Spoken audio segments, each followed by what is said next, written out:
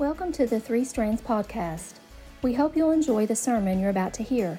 At Three Strands, our mission is to create a culture of redemption where people are free to experience the truth and grace of Jesus Christ.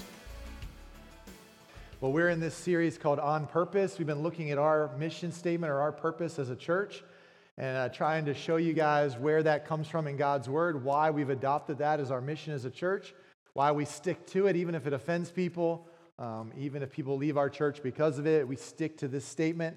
And this is it on the screen. It's creating a culture of redemption, creating a culture of redemption where people are free to experience the truth and grace of Jesus. Each week in this series, we've been taking a piece of that statement, showing you where it comes from in God's Word, trying to dig deeper into it, and hopefully we can all kind of rally around it and come together and kind of live out this mission together for Jesus. That's His goal, that we as a church would be united as one, and that we would be as close to each other as He is to God the Father. And so that's our goal. That's a lofty goal. And so we're trying to be that. We're trying to unite together around the mission of Jesus and change the world with it. And so if you were here back in week 1, we talked about what it looks like to create a culture of redemption. That's a place where redemption is the expected norm. We expect at our church to see Jesus save people. And so when it happens, we're not surprised. We're glad. But we're not surprised. I don't know if you're like behind the scenes enough to know this or plugged in enough to know this, but in the month of January, we got to watch 6 more adults give their life to Jesus. And I don't know. Yeah, all right. Made me feel like Tim Tebow. I was like going to get down on one knee. But yeah, that's good stuff. And so I've been in several different churches in my life, and I just want you to know, if you haven't, that doesn't happen everywhere. And so, I want to be thankful to God for that, but I'm not shocked. I expect Jesus to save people, and sometimes when people get saved and they decide to follow Jesus, you're just thinking, well, it's about time. I've been waiting for that and praying for that for months or years, and so we just expect Jesus to save people. That's a culture of redemption, right? And then in the week 2, we talked about freedom, what it looks like to have an environment where people are free.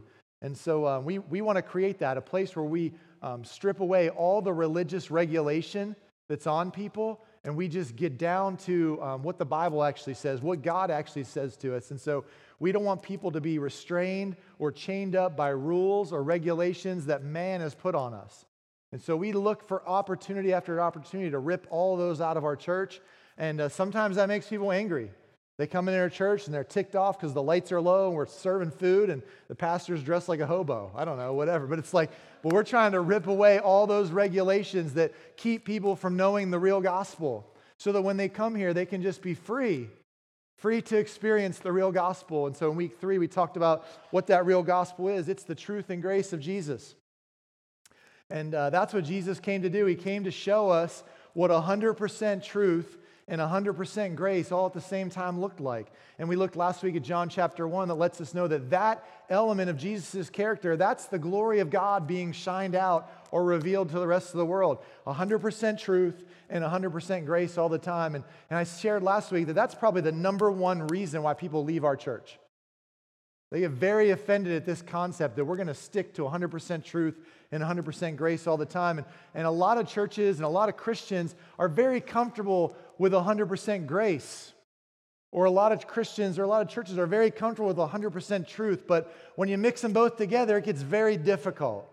And I shared the reason for that is because it's easy to give 100% grace to the people I love. My kids do something wrong, I can give them all kinds of grace, right? But it is hard to give 100% grace to the people who annoy me. You with me? And it's easy to give 100% truth to the people who annoy me. I could tell them my 2 cents all day. But it's very difficult to give 100% grace to those people. And so it's like this weird mix of like Jesus saying it's supposed to be all of that all the time. And so people leave our church all the time because we're loving on people that they've considered to be too dirty to get loved. And we're giving truth. And people don't like to hear the truth sometimes. They want to just be free to do what they want to do. And so as long as we stick to sharing the truth with people, and as long as we are committed to giving grace to everybody, people are going to leave our church. And I shared that last week, but I also shared that it's probably also the number one reason why people come to our church and stay here. And so we're left with this crew of people that understand the mission. to give the grace and truth of Jesus to the rest of the world. Not one or the other, but both and. And so we're left with this last week, and I really struggled planning this series with this session because this last week we're going to talk about Jesus Christ. Pretty simple. And the struggle for me was I couldn't figure out if this session should be the first week of the series or the last week of the series. I wrestled with that for a long time, And the truth is, it should be both. That Jesus Christ ought to be the very beginning of our mission and the very end of our mission, and everything in between ought to be wrapped all around him. And if the mission is anything else, then we've deviated from God's purpose, and we're living by accident and hoping for the best, not living a life of intentionality. But Jesus ought to be the thing that wraps everything we do from start to finish, and I hope he is. We fight hard for that, and it is hard. Because it can easily become about how quality the music is, or how gifted the speakers are, or how outstanding the kids' programs are, or how comfortable people feel when they come in. It can easily become about our own celebrity or our own kingdom. And just like that, Jesus can fade into the background in the church. It happens quick without you even realizing it sometimes. And so we're fighting all the time to keep Jesus on the very front lines of everything we're doing. We're pointing people to him. And so I called this session today, Jesus Over Everything. Probably because I was listening to that, who's the people who did that song? I can't remember that. People in Nashville. Anybody remember? The what? Belonging Company? Yeah, I was listening to that song maybe when I was planning the series. But Jesus Over Everything. And then I thought for a while, I really could have even called this session Just Jesus. Just Jesus.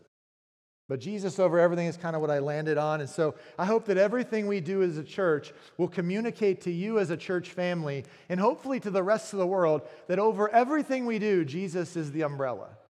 That he's all that matters. And I think in a room like this, and the people who come to Three Strands, or people who call themselves Three Stranders, that you would agree with that statement for the most part. I think you'd have a hard time finding a lot of people who call this their church that would be like, yeah, Jesus doesn't matter, or Jesus isn't the most important thing. We would all say that. It all sounds good in theory that we're supposed to be walking around grabbing people everywhere, if they're on the streets, if they're where we work, if they're where we go to school, and we're just pointing them to Jesus.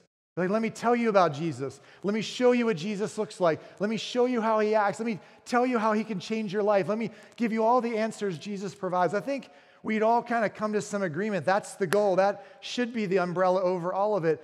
And that all makes sense, but you come to a church service like this, and you're kind of left with a bunch of questions. What does it actually mean for my life?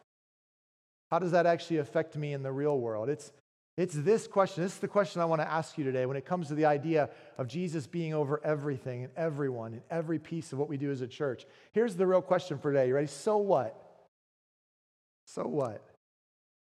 Because if you just say, I believe that, or you just agree with the fact that Jesus is over everything, and then you go out of here and it doesn't have anything to do with your life, so what?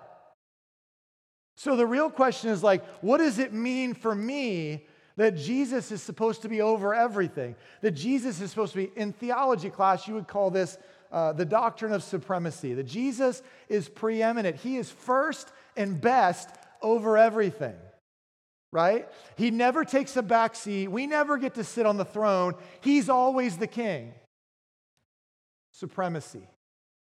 He is the supreme one over all of us. But so what?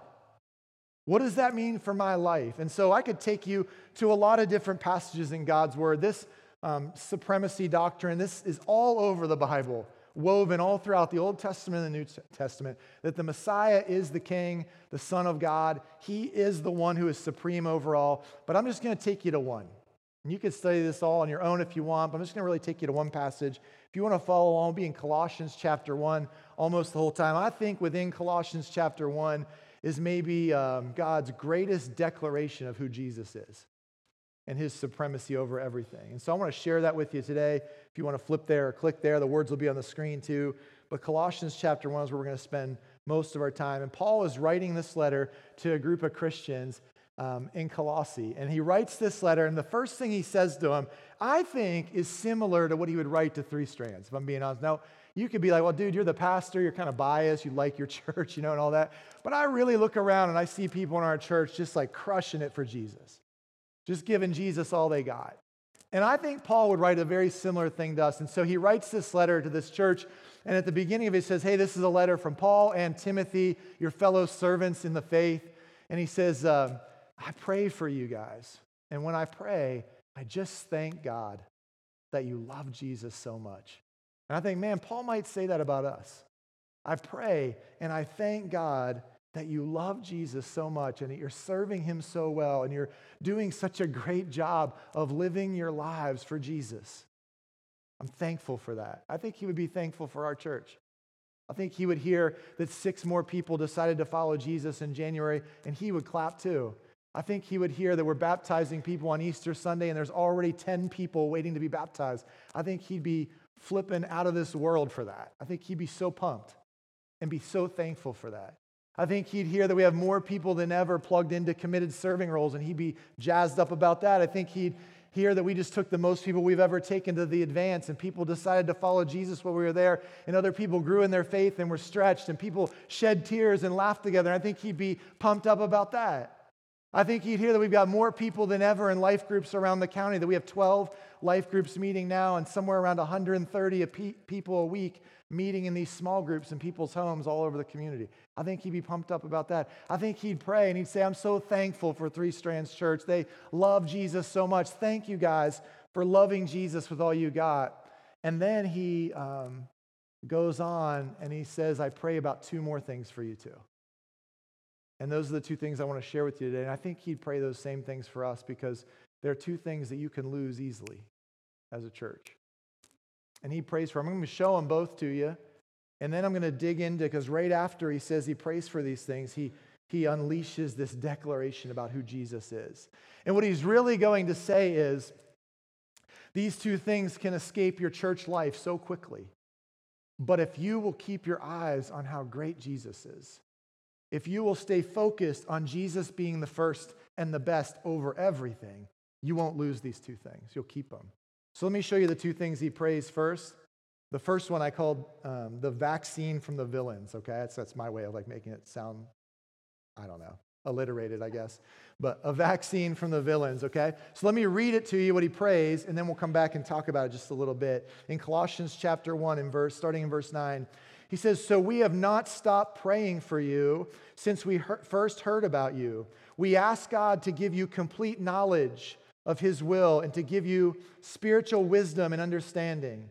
Then the way you live will always honor and please the Lord, and your lives will produce every kind of good fruit. All the while you will grow as you learn to know God better and better.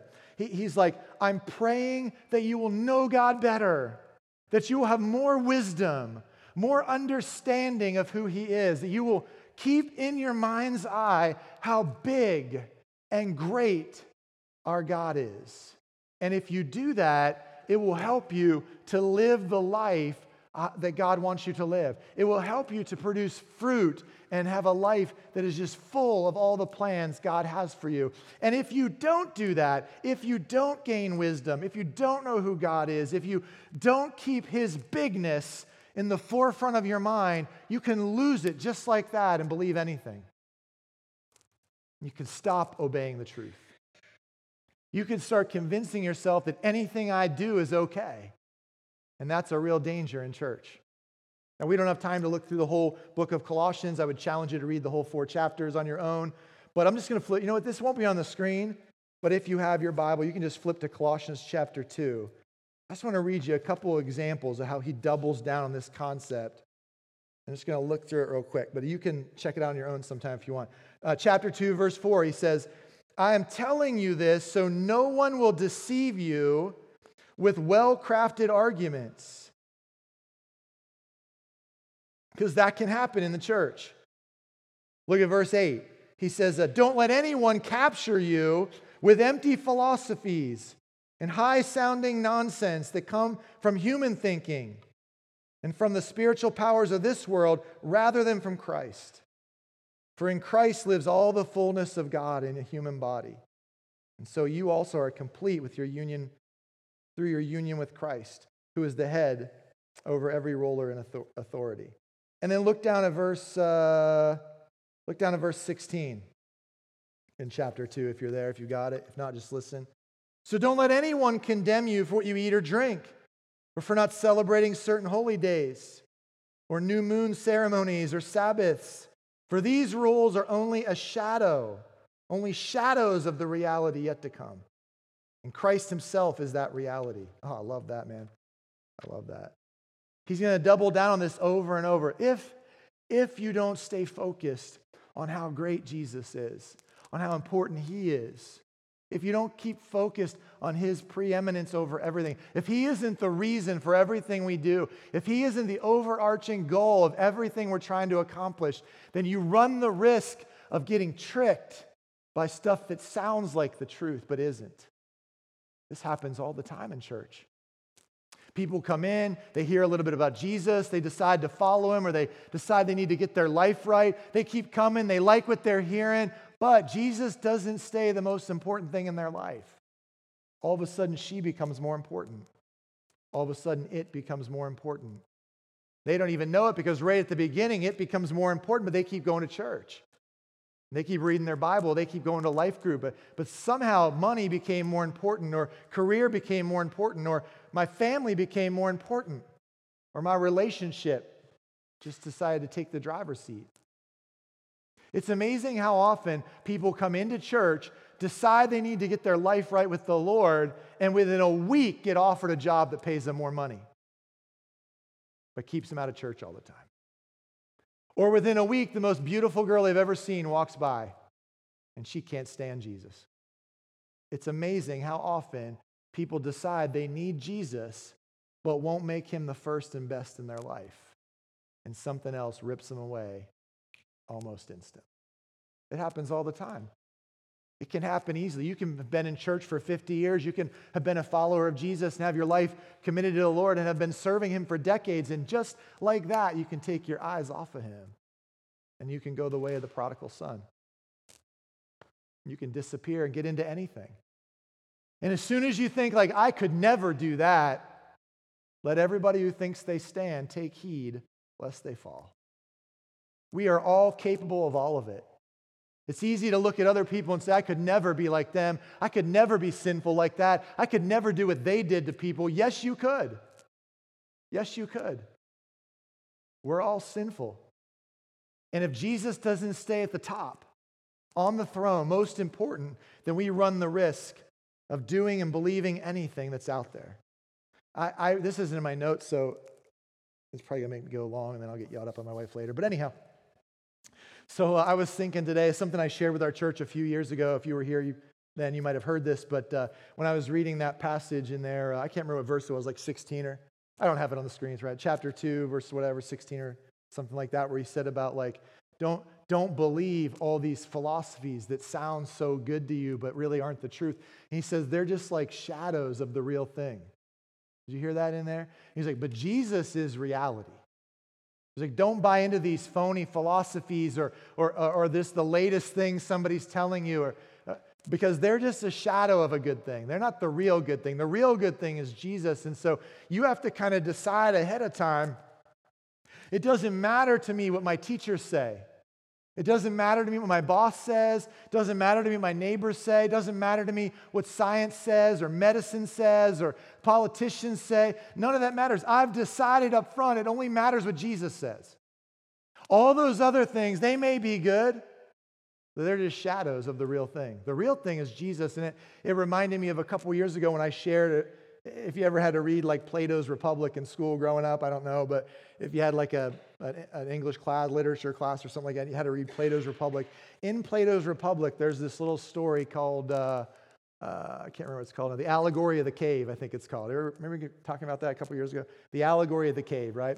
And so he's writing this little short story within the Republic, and it's like a conversation between his brother and Socrates. And in the story, you just have to use your imagination for a second, okay? In the story, he says, imagine there was a cave. And in the cave, there were some people sitting facing the back wall of the cave, right? Now, imagine all of these people are chained up. They're sitting there facing the back wall of the cave, chained up, and they're chained so tightly that they're incapable of turning their head to even see anything behind them, right? And they sit there. Now imagine they were born that way. And they're just sitting there facing the back wall of the cave, chained up to where they can't look around, and they've never seen anything other than the back wall of that cave, right? And then he says, now imagine there's a fire built inside the cave, and that inside that fire, between that fire and these chained up people, is this pathway. Okay, can you guys see it in your head so far? And he says, down that pathway, people walk. And sometimes they carry stuff, objects come through, people come through. Sometimes they're silent, sometimes they talk. But these people here can hear the sound of what those people were saying bouncing off the back wall of the cave. They can't see them because they can't turn around, but they see shadows of them on the back wall from the fire, right? Now imagine that's all you could ever see. And you grew up that way from birth. After enough time, he says in this allegory, he says, don't you suppose that these people sitting here chained up, only ever having seen those shadows, would suppose in their minds that the shadows were reality and that anything else was just fake? And then he says, imagine if you came and you cut all those chains off those people and you had them turn around. Don't you think the light from the fire would almost blind their eyes for a moment because they'd only ever seen shadows on the wall and never the full brightness of the fire? And the guy he's talking to says, yeah. And he says, now imagine if you take those people and you walk them outside of the cave into the brightest sunlight of day. Don't you think it would be hard for them to even look at it? And don't you think even at that point, after having seen real people and real things and sunlight, don't you think even at that point, most of them would still prefer the shadows that they had watched on the back of the cave wall their whole life as reality?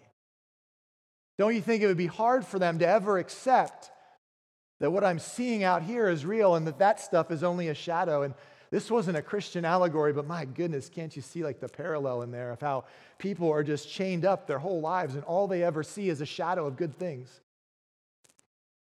And Paul is saying, don't take your eyes off of Jesus, because when you do, you start to look at these shadows and think they're the real thing.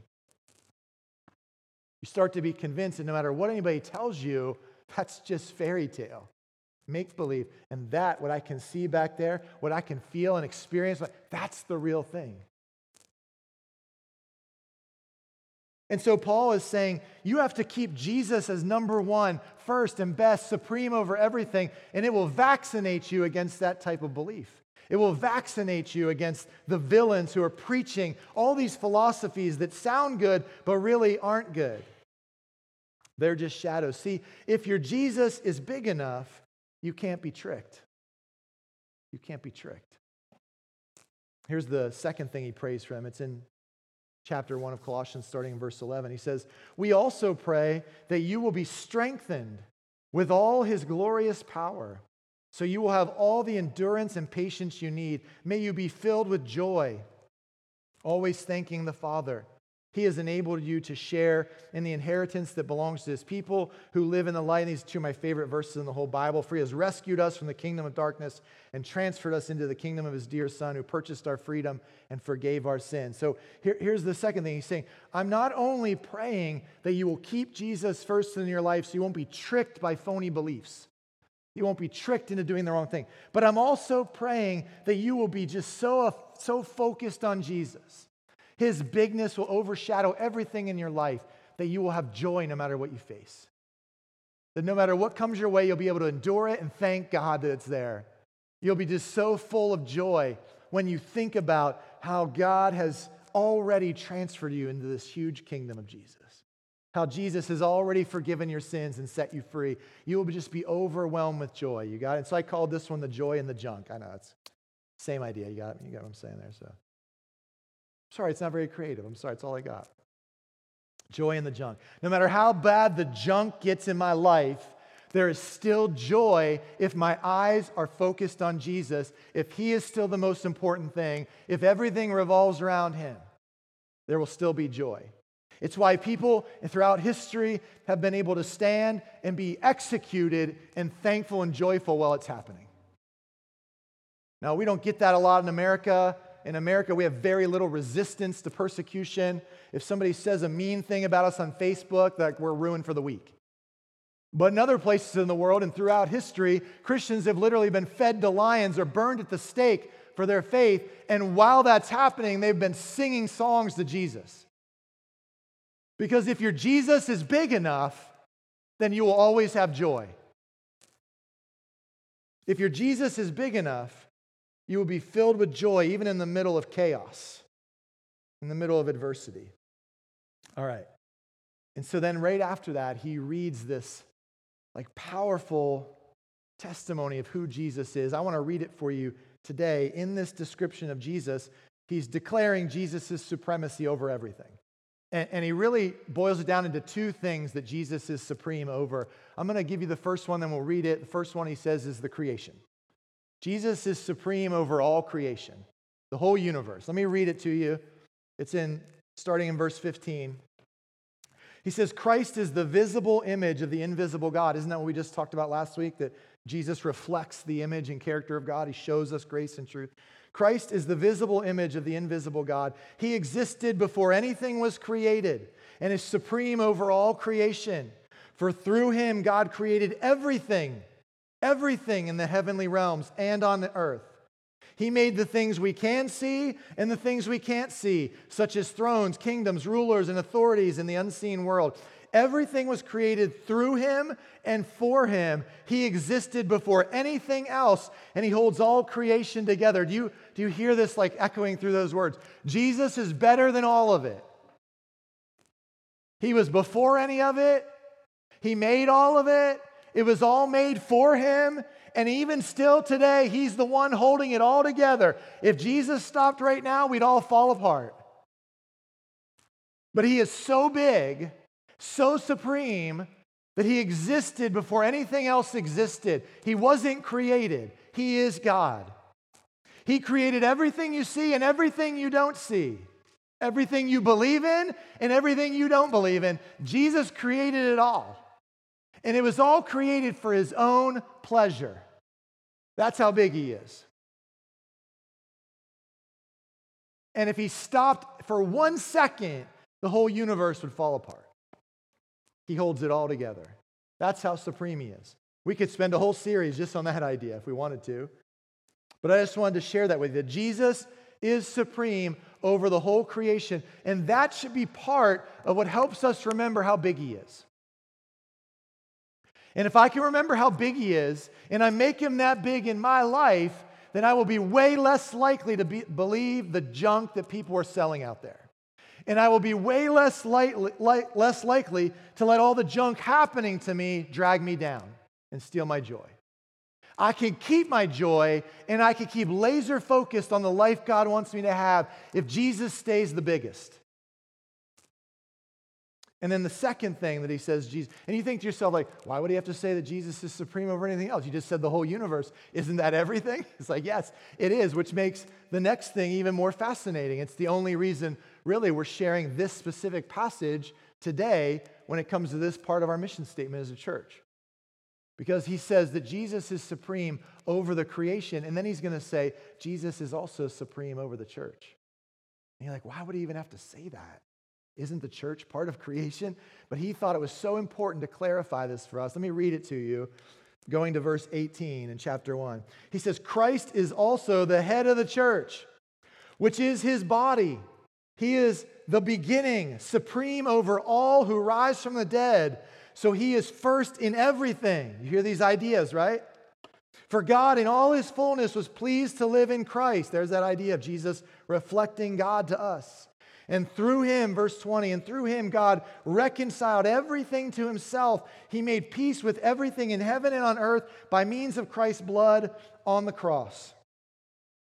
So let me just dig into this one for just a second. He really kind of sums up Jesus' authority, Jesus' power, Jesus' headship, Jesus' supremacy over our church, Forget about every other church for a second, Three Stranders.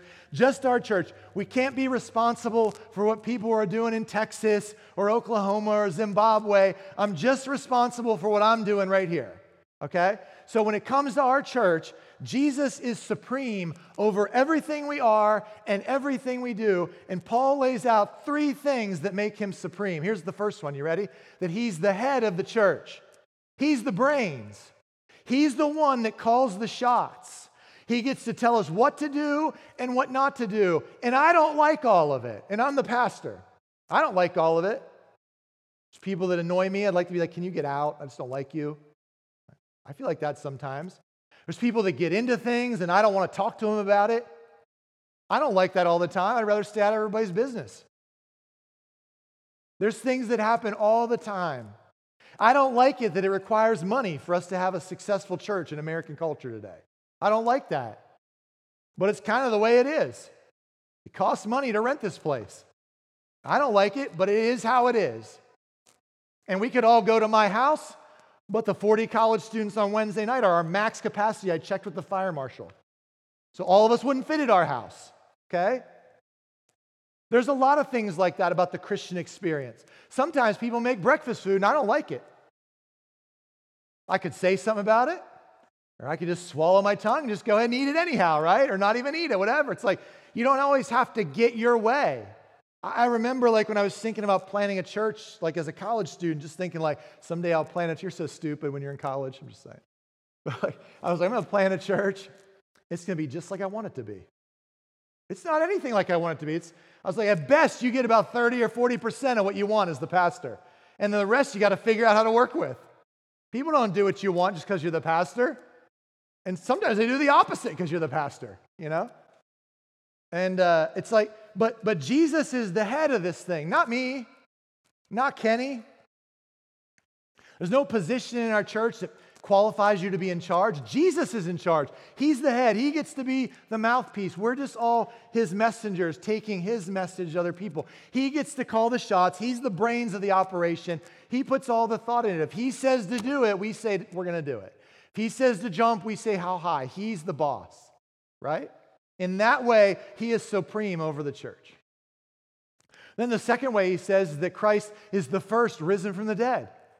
He's the first one to rise from the dead. And you're like, oh, that gives him supremacy over us. He's done whatever. When we get new life and God raises us from the dead, Jesus did it first. And nobody gets resurrection life. Nobody gets life and freedom in Christ and says like, this is ridiculous. Jesus got to rise from the dead first. No, you're just like, thank you for rescuing me too. You're not ticked off because Jesus is the first and best at that. You're thankful about it, right? And so Jesus is resurrection before we are resurrection. He is new life. He is the first to rise from the dead. And that way he's supreme over the church. And then the last one he gives in that last verse I read there, that Jesus is, that redemption takes place. I can't remember how I wrote it now. I'll put it on the screen a second. I can't remember. That Jesus is the only atonement for the church. That all the atonement that God's going to provide, the freedom, the redemption, all that stuff takes place through Jesus on the cross giving up his blood. He's the only atonement for the church, and in that way, he's the first. And in other words, like, he is authoritatively the first, the head of the church. He is powerfully the first, the only one that rose from the dead and the first of all to rise from the dead. And he is sacrificially the first.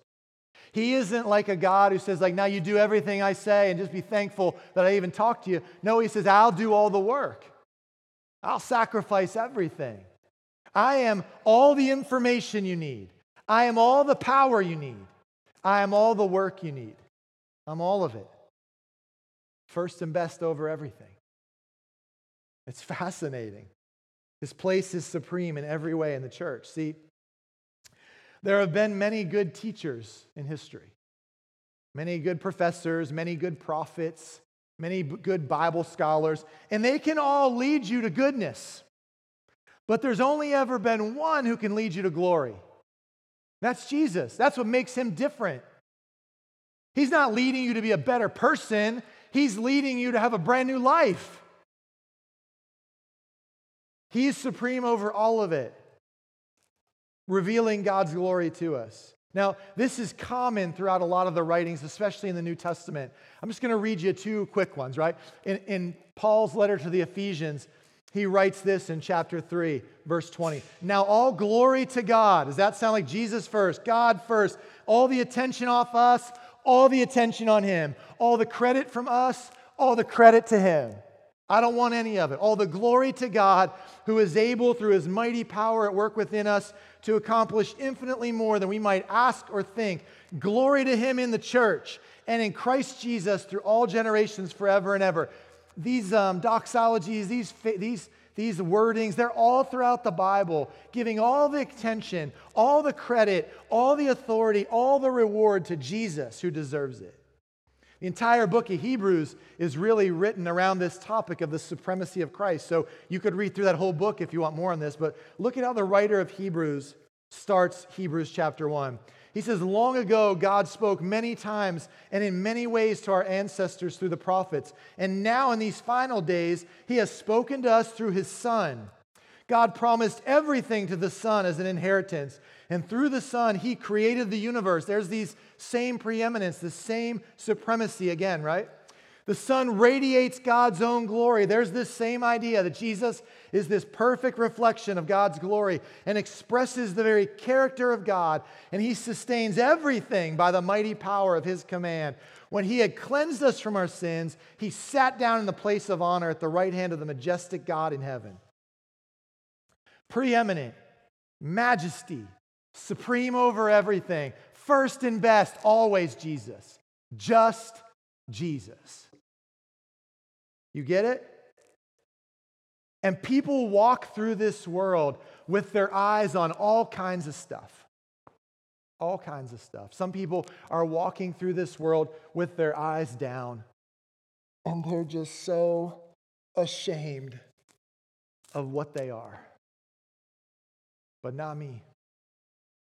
And some people are walking through this life with their eyes in, just so selfish. But I refuse to live that way. And some people are walking through this life with their eyes out on everybody else, spending their whole life comparing themselves to everybody around them. But I will not live that way. And what Jesus is calling us to do as a church is to not look in any of those directions, but to keep our eyes up and be completely dependent on him. That's dependency. Because the rest of the world sees us walking around like this and they think we're idiots. Like, you can't walk like that. You're going to trip over something. Yeah, but I'm not calling the shots. I'm just following directions.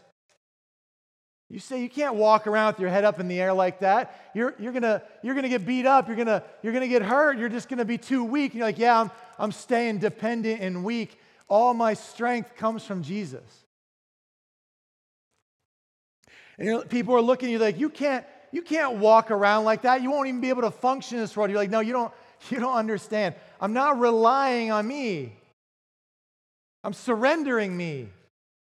Jesus is doing all the work. I know it looks like I don't have any power this way. I'm not going to accomplish any great work this way. I'm not going to be able to figure out what to do or where to go this way.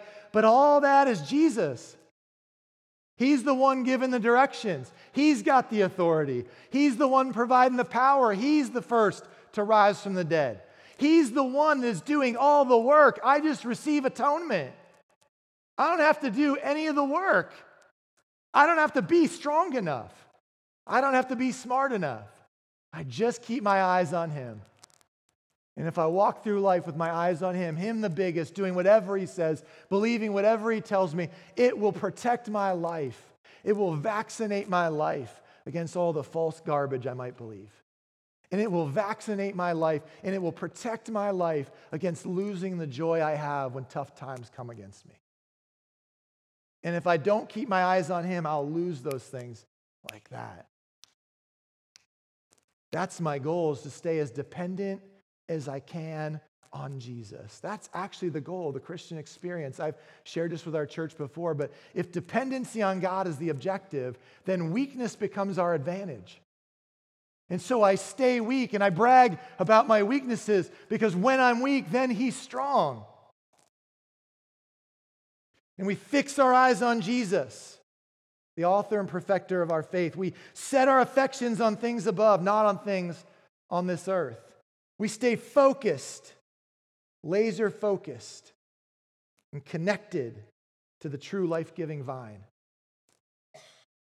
We look for ways to decrease ourselves and increase Him. We make space for one and only one hero in this church, and it's Jesus. We do everything we do for the audience of one because it protects us from believing the lies that sound like they're right, but they're just shadows. And it brings us joy no matter what we face. Now, listen to how Paul ends this chapter and just ask yourself, this is how you know if Jesus is the most important. Okay? Is this a description of your life as a Christian? Is this a description? You ready? This is what he says. Colossians chapter 1, starting in verse 28. So we tell others about Christ, warning everyone and teaching everyone with all the wisdom God has given us. We want to present them to God perfect in their relationship to Christ. That's why I work and struggle so hard, depending on Christ's mighty power that works within me. Is that your experience as a Christian? Because they didn't say anything about coming into a building and watching somebody perform. He didn't say anything about the pastor has to know all the answers. He talked about his own passion to tell everybody about Jesus, to present more people, to grab more people and be like, it's Jesus. Let me point you towards Him. He's the one who can save you. He's got all the answers for your life. I want to present more people to Jesus and be like, Jesus, I've pointed you out to them. Here they are. I don't have any strength, any power. I just want to be more dependent on you. And I don't usually do this. I was telling Kenny before church, every once in a blue moon, I feel like I write something in my notes that is like gold nugget worthy. It's pretty rare, So, but usually like in my notes, it's like about a page long. And when I was like prepping this week, I got to like right here. And I left this chunk down here blank. And I'm just going to let that blank and pray the rest of the week. And Saturday night, I want to just write in something there, like whatever God puts on my heart. And I just started writing, and I had to delete like 20 times what's there. I just kept writing. I was like, I can't put it all in. And I wrote this out, and then I was looking at that this morning, and I was like, I don't usually do this. I like to be very conversational when I preach, but this is so good, I'm afraid I'm going to screw it up. Like, it's not good because I'm so good. I'm just saying it's like, but I don't want to like missay it. So I want to read you my thoughts from last night as I was thinking of a way to sum up this idea that Jesus is the most supreme over everything and over everything in our church. And there's a couple like good quotes in here. They'll be on the screen probably as we go. But let me just read what I wrote to end this, okay? We put up with tribulations, with trials, with temptations. We endure people saying awful things about us and those who are actively trying to destroy what Jesus is building here. We press on to reach the prize of the upward call of God in Christ Jesus. We stay weak and humble because when we are weak, then He is strong. We aren't building a club or a charity. We are building a church, the church of Jesus Christ. And we are going to stay laser focused on His mission. We're going to keep expecting God to redeem people. We're going to keep looking for ways to free people from the man-made restraints that prevent them from knowing the real gospel. We're going to keep exposing people to the truth and grace of Jesus. We're going to keep pointing everyone and every ounce of credit towards the one and only hero, Jesus. And this is what we rally around. This is what we rally around. Because you might see me and think I'm disgusting. You might see my kids and think, I don't know how to parent. You might look at my past and think, I don't deserve grace. And you might know my personality and think, I can't ever get along with that guy. But we don't unify, we don't unite around our personalities. It's our Savior, not our similarities, that unites us as a church. And so we will keep lifting Jesus up. Because when He is lifted up, He will draw all people to Himself. This is His church. This is His mission. This is His body. What if we were a church full of people who were living our lives on purpose instead of by accident? Can I pray for you? Dear Heavenly Father, would you just make us so close to each other, so loving towards each other, that the rest of the world would see us and know that we're your disciples by our love for each other. Would you unite us, Father, not around our personalities, not around our gifts, not around our upbringing, not around our cleanliness. Would you unite us around your Son, Jesus? Let us all keep our eyes focused on him. God, would you convict our hearts in every area that we've taken Jesus off the throne and we've allowed something else or someone else or a different opinion or another philosophy to be just slightly more important than his. And in so doing, God, we have positioned ourselves in danger of believing lies, in danger of losing our joy. But today, God, I beg you to unite us.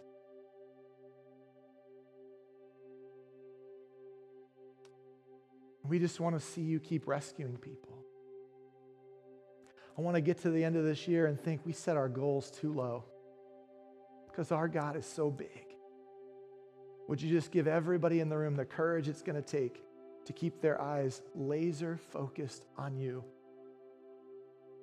no matter what it costs them this week. In Jesus' name I pray, amen. Wow, we hope that encouraged you and will push you to know Jesus better. There's no better life than the life that is completely dependent on God. Be sure to check back each week for new podcasts from 3SC.